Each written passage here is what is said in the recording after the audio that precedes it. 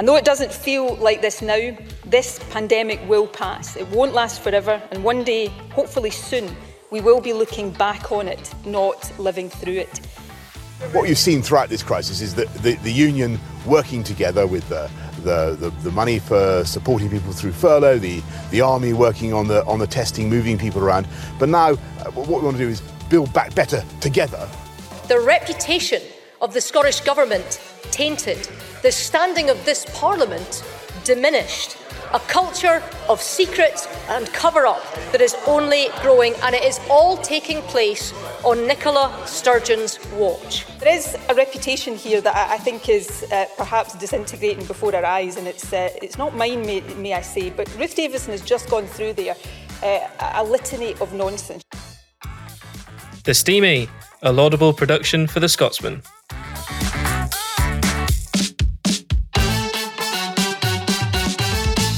Hello and welcome back to The Steamy, the Scotsman's political podcast. After a long hiatus away, we have lost the traitor to our cause, Gina Davidson, to an unnamed competitor. And in her place, we have a new political editor in the form of Alistair Grant, who's with us today. We also have with us, as always, Alex Brown, who is our Westminster correspondent, and I think a first-time appearance from Jane Bradley as well, who's another political correspondent at the paper. Alistair, first of all, welcome. You are our new leader.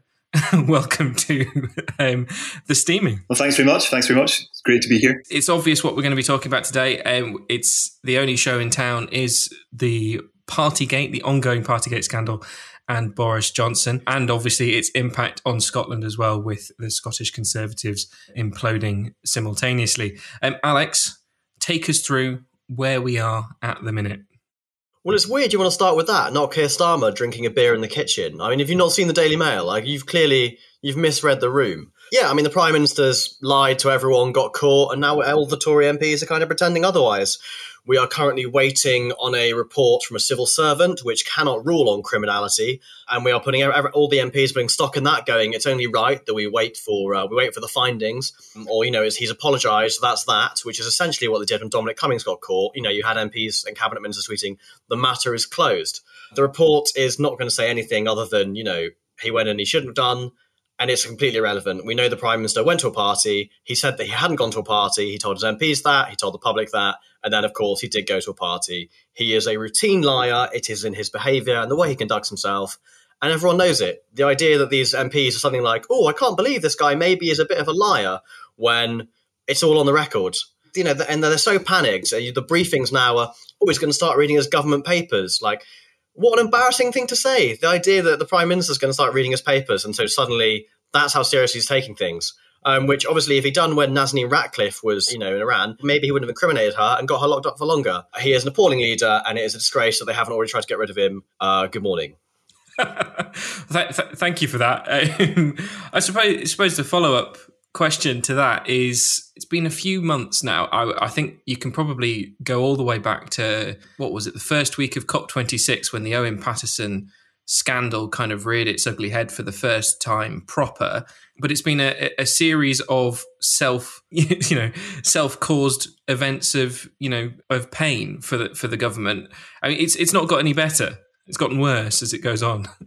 So it's really funny, because I remember speaking to MPs in November, December, and the Tory MPs would be like, the Peppa Pig speech, the sleaze stuff, it's really difficult, man. Like, if it keeps happening by May, I'm not sure we're going to be able to support this guy, but hopefully that's as bad as it gets. He's going to get his stuff together. And narrator's voice, he did not get his stuff together. I mean, MPs are absolutely livid. I mean, most of them aren't brave enough to put their name to criticism, but they don't really need to yet. He's done. He's dusted. He's washed. He is he's a disgrace, really. And we're just kind of waiting to find out how that happens. But the MPs, they don't really know what to do, because it's like, do they want another leadership battle right now? They're kind of putting stock in the idea that he can magically turn it around by being a fundamentally different person. Got a levelling up paper coming in February, which, was delayed anyway. So basically they're going to try and slap some sexy policies on the table, which would be fine if they had any. I mean, bear in mind, we're halfway through Boris Johnson's, I'm going to say premiership rather than first term.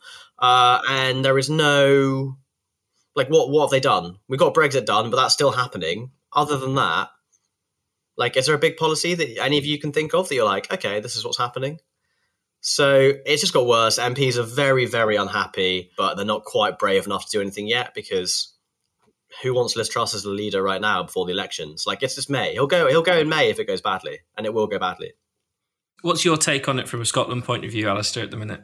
I think it's so hard to say. I mean, I agree with Alex in the sense it does feel like he is done, but he is the kind of great survivor in a lot of ways. And I think, is the appetite there to get rid of him at this stage? And I think it's probably the case that with the Theresa May thing, I mean, you look back in that and there was this scandal going on for this kind of disruption going on for a number of 2 years of will she go, won't she go?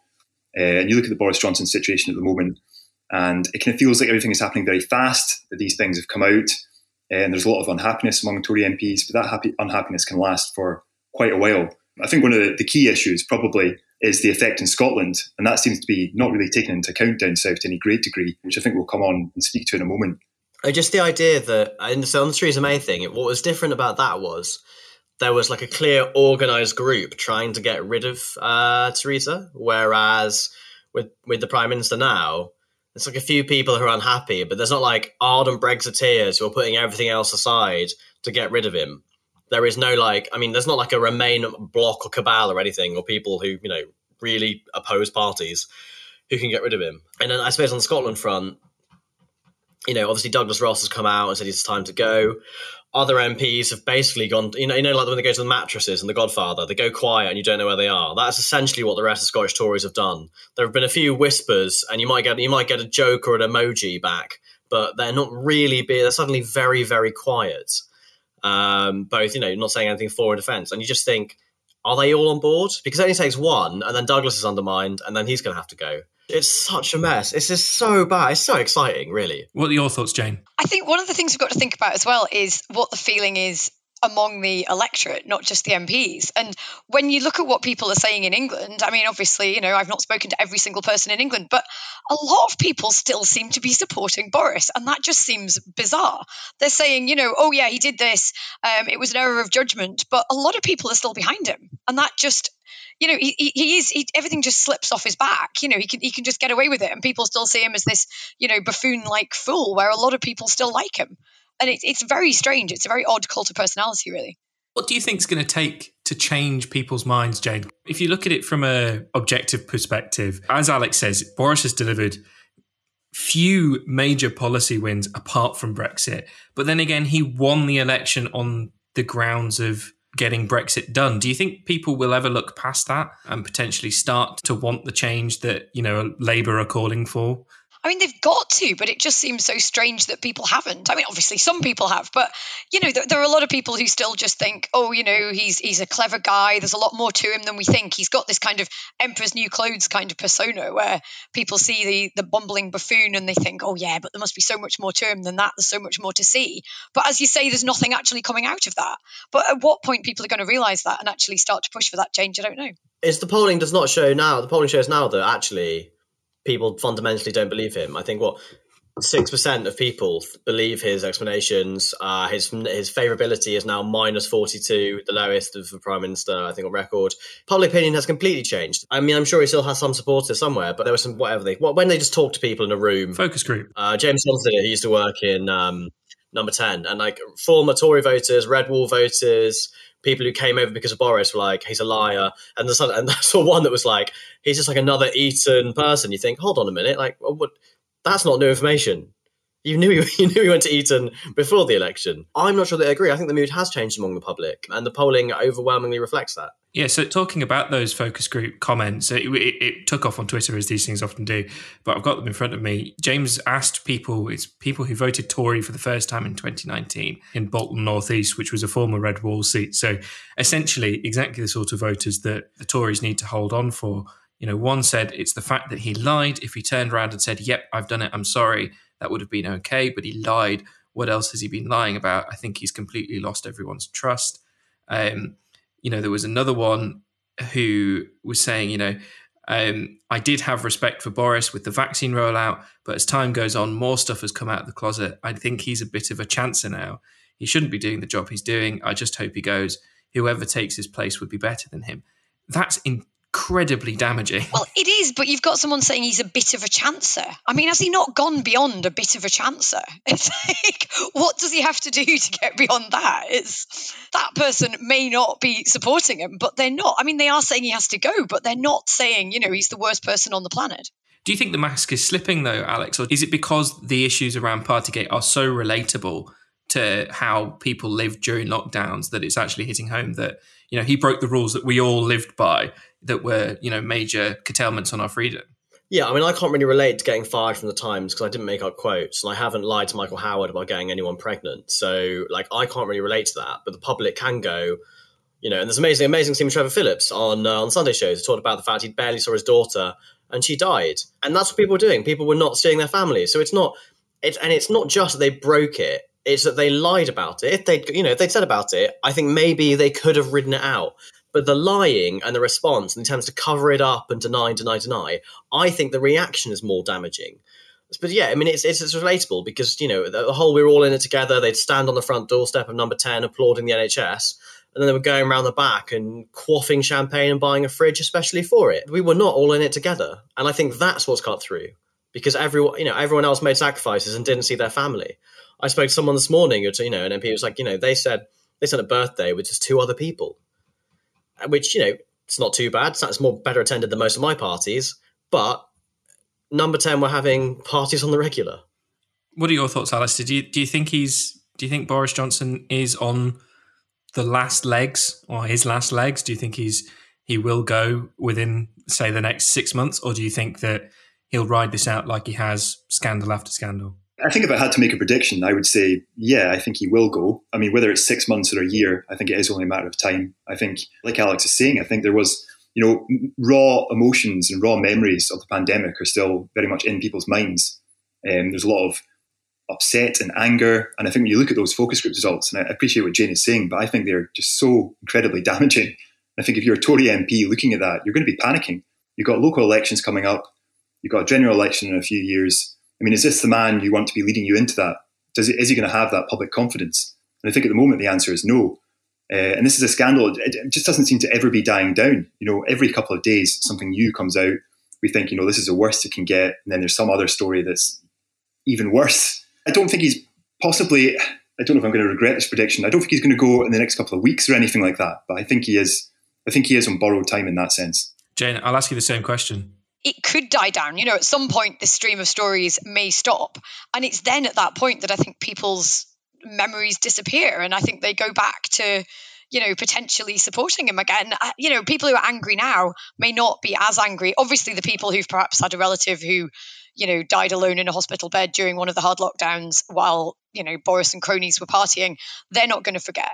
But people who've not been affected by something personally like that, I think eventually they might forget. So if he doesn't go fairly quickly, this could just eventually disappear. So do you think he'll stay? I don't know. I don't think he's ever going to voluntarily go. He's not the kind of person that's ever going to step down and say, okay, fair enough, you've got me. So I think it just depends on how strong the pressure is at what point. If he can get away with it and just stay here, he will. Alex, I'll ask you the same question. Do you think he's going to go? And could you take us through maybe the process that, could lead to him going? We all, many of our listeners will know about the 1922 committee, but maybe take us through how that might work after the Sue Gray report comes in. So they have basically let have to go to the 922 committee, who are a group of Tory backbenchers, and a Tory leadership contest is triggered when 15% of MPs write to them.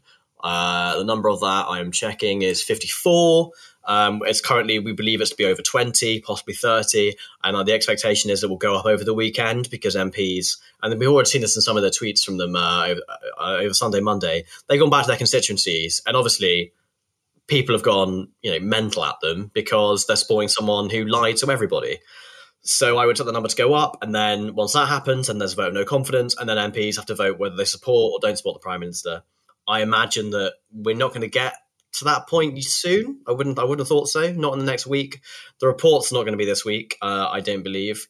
And then even when it does, because she can't rule on criminality, I think MPs will bottle it and maybe not be brave enough to put the letters in. I mean, just based on the current mood. But I mean, the thing is, parties go up by the day, and I do think the line won't hold. So I don't think we're going to get to the threshold yet. And if we do, I think he'd survive it.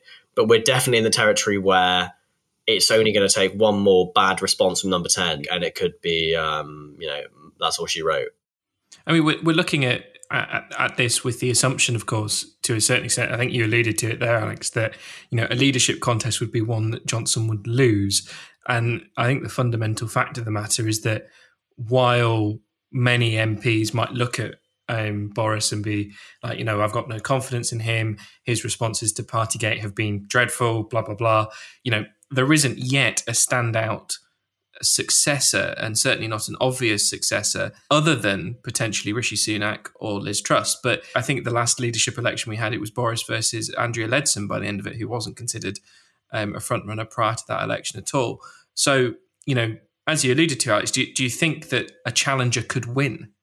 Well, it was Jeremy Hunt against You're right, yes, Jeremy last Hunt. time, who was, by all accounts, quite good.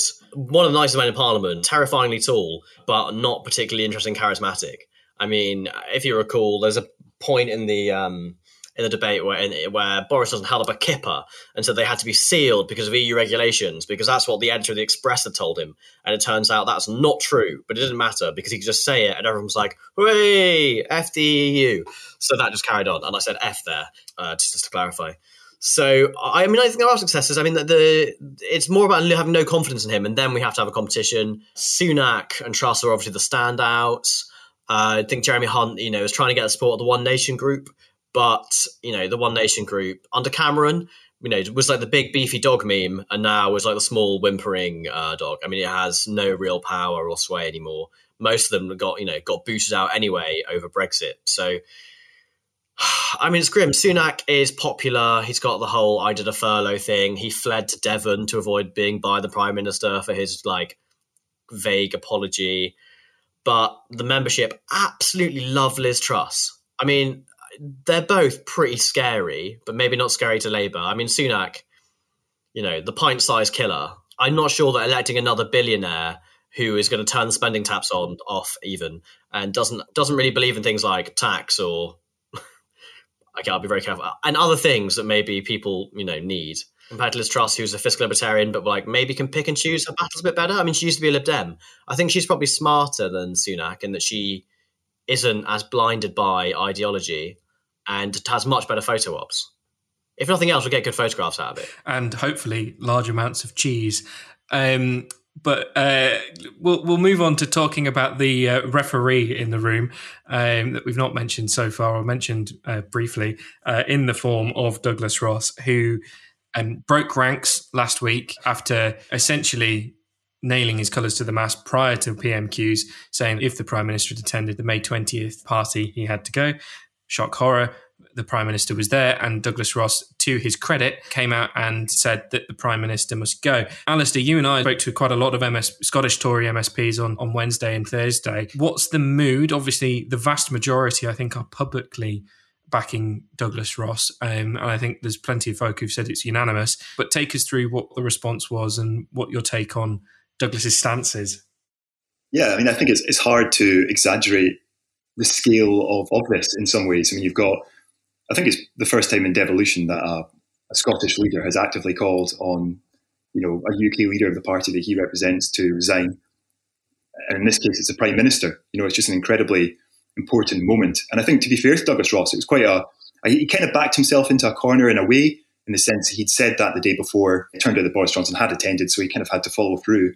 But it's also quite a kind of brave, principled thing to do, in the sense that he puts him in quite a sticky situation, because if Boris Johnson doesn't go, what does Douglas Ross do then?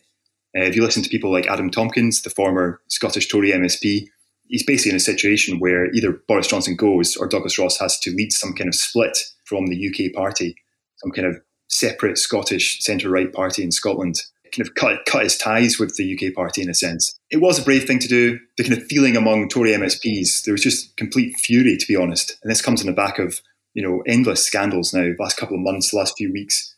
It really was just the cherry on the cake in that sense. So a lot of anger, a lot of worry about the impact it's going to have on them electorally, a lot of worry about future general election. I mean, if they're in the situation right now, which I think is the point that Adam Tompkins makes, where if Boris Johnson doesn't go and the Scottish Tories don't split from the UK party, what are they going to do come the next election? It's even going to be difficult for them in the local elections, I think. You're campaigning for a party where you don't support the ultimate leader of that party. What do you tell people on the doorstep who ask you about that? How do you frame that? I think it's an extremely difficult situation. It'd be really interesting to see what happens next. Jane, what's your take? Do you think it was the right move from Douglas? I think he had to, really, though obviously it produced more sort of separation from England. I mean, it's made it quite clear what the current Tory government in Westminster feels about Scotland. I mean, if we didn't already know that already, some of the comments that Jacob Rees-Mogg made, not just about Douglas Ross, but the kind of words he used, where he said things like, Douglas Ross is just in Elgin, the PM's in London. I mean, the contempt in the way he said that kind of thing, that's just going to anger Scots across the board, not just Tory supporters. Yeah, it was interesting, wasn't it? I think Jacob Rees-Mogg came on Newsnight, called Douglas Ross a lightweight, which is about as damning as it gets, although Jacob Rees-Mogg is the sort that I think doesn't tend to mince his words with these things. It certainly feels to me like Douglas has gambled his political future on Boris Johnson's. If Boris stays, Douglas surely cannot go into local elections in May, backing the Scottish Conservatives. As you said, Alistair, we had Adam Tompkins and others talking at length over the weekend about the potential future of the Scottish Conservatives. You wrote a story about it and had some interesting words about funding for any potential, new party. Do you think it's a genuine possibility? Adam Tompkins basically promoted it as this, set distinct but not separate party, i.e. you could sit as a Scottish Tory MSP in whatever different party and different vehicle that may come about, but you could also then go and be an MP for the Scottish Conservatives and the UK Conservative Party down south. Do you think that's feasible? Do you think it would ever be credible? Yeah, so Adam Tompkins basically wants what he calls a clean break. So the Scottish Conservative Party in Holyrood would have pretty much nothing to do formally with the Tory party at a UK level. I think whether or not it's feasible, I mean, I suppose when we kind of get into a situation sometimes in the UK where we think these things automatically just aren't feasible, but they happen in other countries. They happen in Germany, they happen in Canada. You can have these kind of almost federal relationships between different legislatures. And I think it's not beyond the realms of possibility. And I think particularly when you look at what's happened to the Scottish Tory party at the moment, I definitely think there is something to be said for the fact they have reached a ceiling in support as, the Scottish part of the UK party.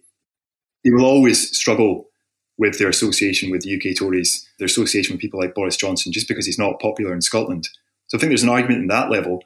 I think it is difficult to imagine it happening anytime soon because, not least we've got the local elections in May. It's not going to happen before then. And I think as John Curtis, the kind of polling guru, says, if you're going to do this, you have to, it's a long-term project. It's going to take a long time for voters to accept that this party is not the Scottish Conservatives. It's not linked to the Conservatives at a UK level. It's arguably the best time, isn't it, at the minute, to start it, in the sense of if you start it after May's local elections, you've got the vast majority of a Holyrood term before the next election, up here at least, to set that stall out. Exactly. I mean, that's the point that Andy McIver, the former head of communications for the Scottish Tories, makes, that he thinks after the May elections offers the perfect time because you've got that a good length of time to wait until the next Holyrood elections, a good length of time to establish it in voters' minds. And you were kind of alluding to it earlier on. One of the things he said to me was that funding would not be a problem. He was part of the team set up by Murdo Fraser for the 2011 Scottish Tory leadership elections. And at that stage, Murdo Fraser was basically floating the idea of a separate party.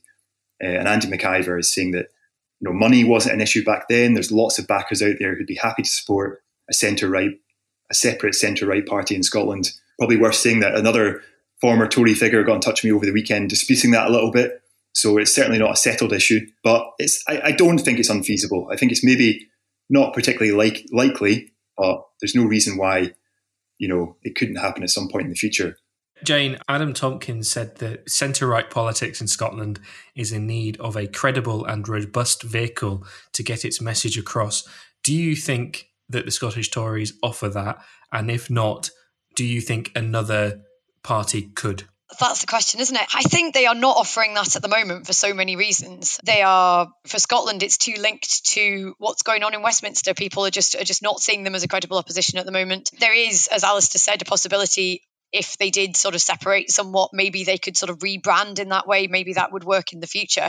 But that's going to take a really long time, and it's going to take a really long time for that to actually work. I think also there's questions, obviously when Ruth Davidson was head of the Scottish Tories, she was a much more, I don't mean to say this in a bad way to Douglas Ross, but she was perhaps a much more universally likeable figure. People generally, regardless of their politics, perhaps warm to her slightly more.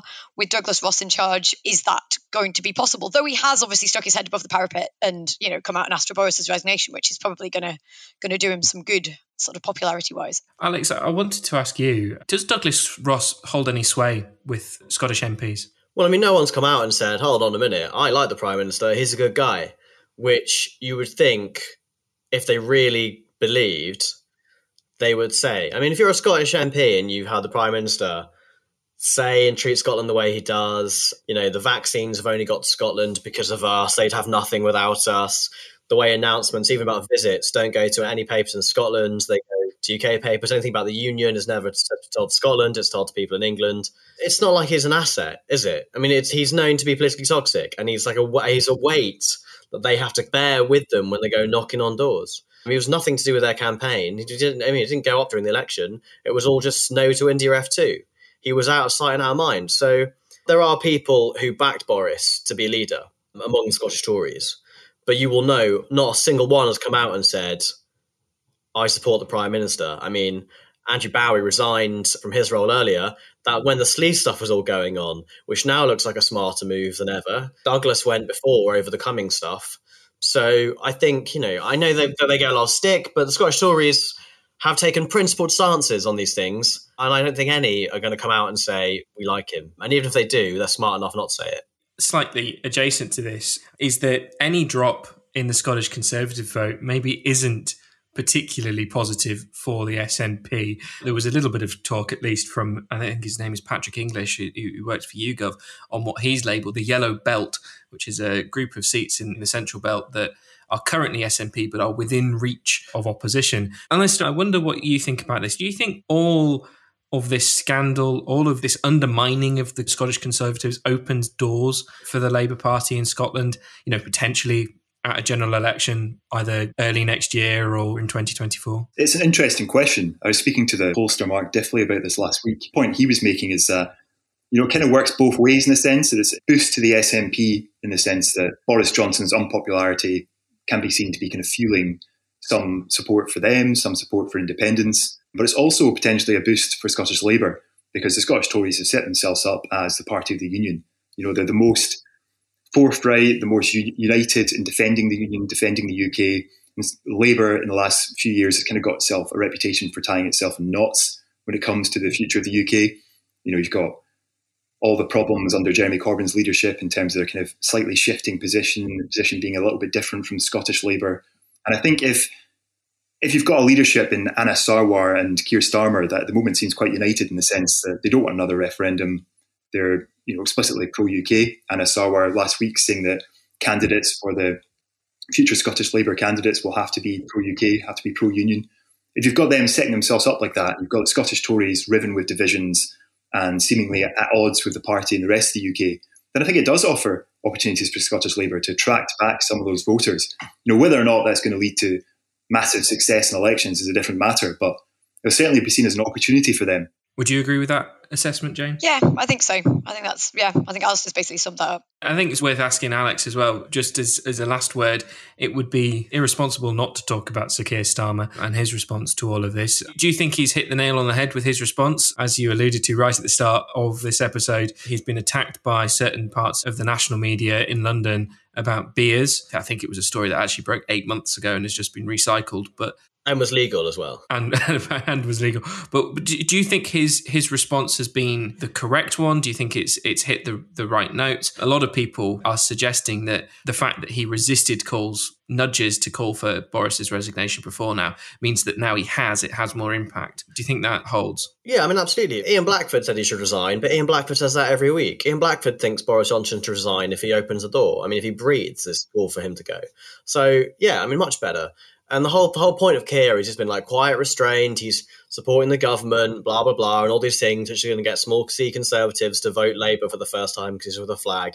I'm going to enrage people who are on the left and don't want to vote Labour but will anyway. So, and now he's done this. It's like a good intervention. It makes him look like he has been reasonable rather than just playing politics. And even when he called for it, Boris Johnson's response was like, I see why the honourable gentleman has said that, and I understand, but I think it is right we wait for the report. I mean, he's not saying, hey, you, shut it. You say that every week, which is what he said. Like, he can laugh at Blackford. You can't laugh at Starmer anymore. That joke isn't funny. So I think he's absolutely nailed the tone. He's on the airwaves this morning, saying more about how it's a disgrace. Now he has to go. It's like if your mum's always angry at you and your dad's usually quite quiet, but then if you really do something, your dad says something, then you know you're in trouble. That's exactly what's happened here. And Keira's kept it pretty restrained, and now he is ready to smash up the Prime Minister. So last question for everyone is going to go straight to the point. I'm not talking about after election. I'm talking about who will be the next Prime Minister after Boris Johnson. I'll start with you, Jane. The next Prime Minister after Boris Johnson. I think the Tories are going to hang on, and I'm going to put my neck out. I think it's going to be Rishi. Rishi. Alex? So it will be Rishi Sunak. If it, it's just because they have a leadership contest. But if there's a general election, it will be the People's Princess, the best hair in Westminster, Sir Keir Starmer. Alistair? Man, it's a difficult one. I think, I think Rishi Sunak's a good bet. I'm gonna give this the worst answer ever. I think Rishi Sunak is a good bet, but I also think Keir Starmer is a good bet too. There you go. I've sat completely on the fence. You should really be a Lib Dem. But I think I'm going to stick my neck out and say Liz Truss, just as a left field or arguably right field choice. That is a disgrace. But thank you very much, all of you, for joining us on the return of the Steamy, and we will be back next week as well. Thank you very, very much for listening.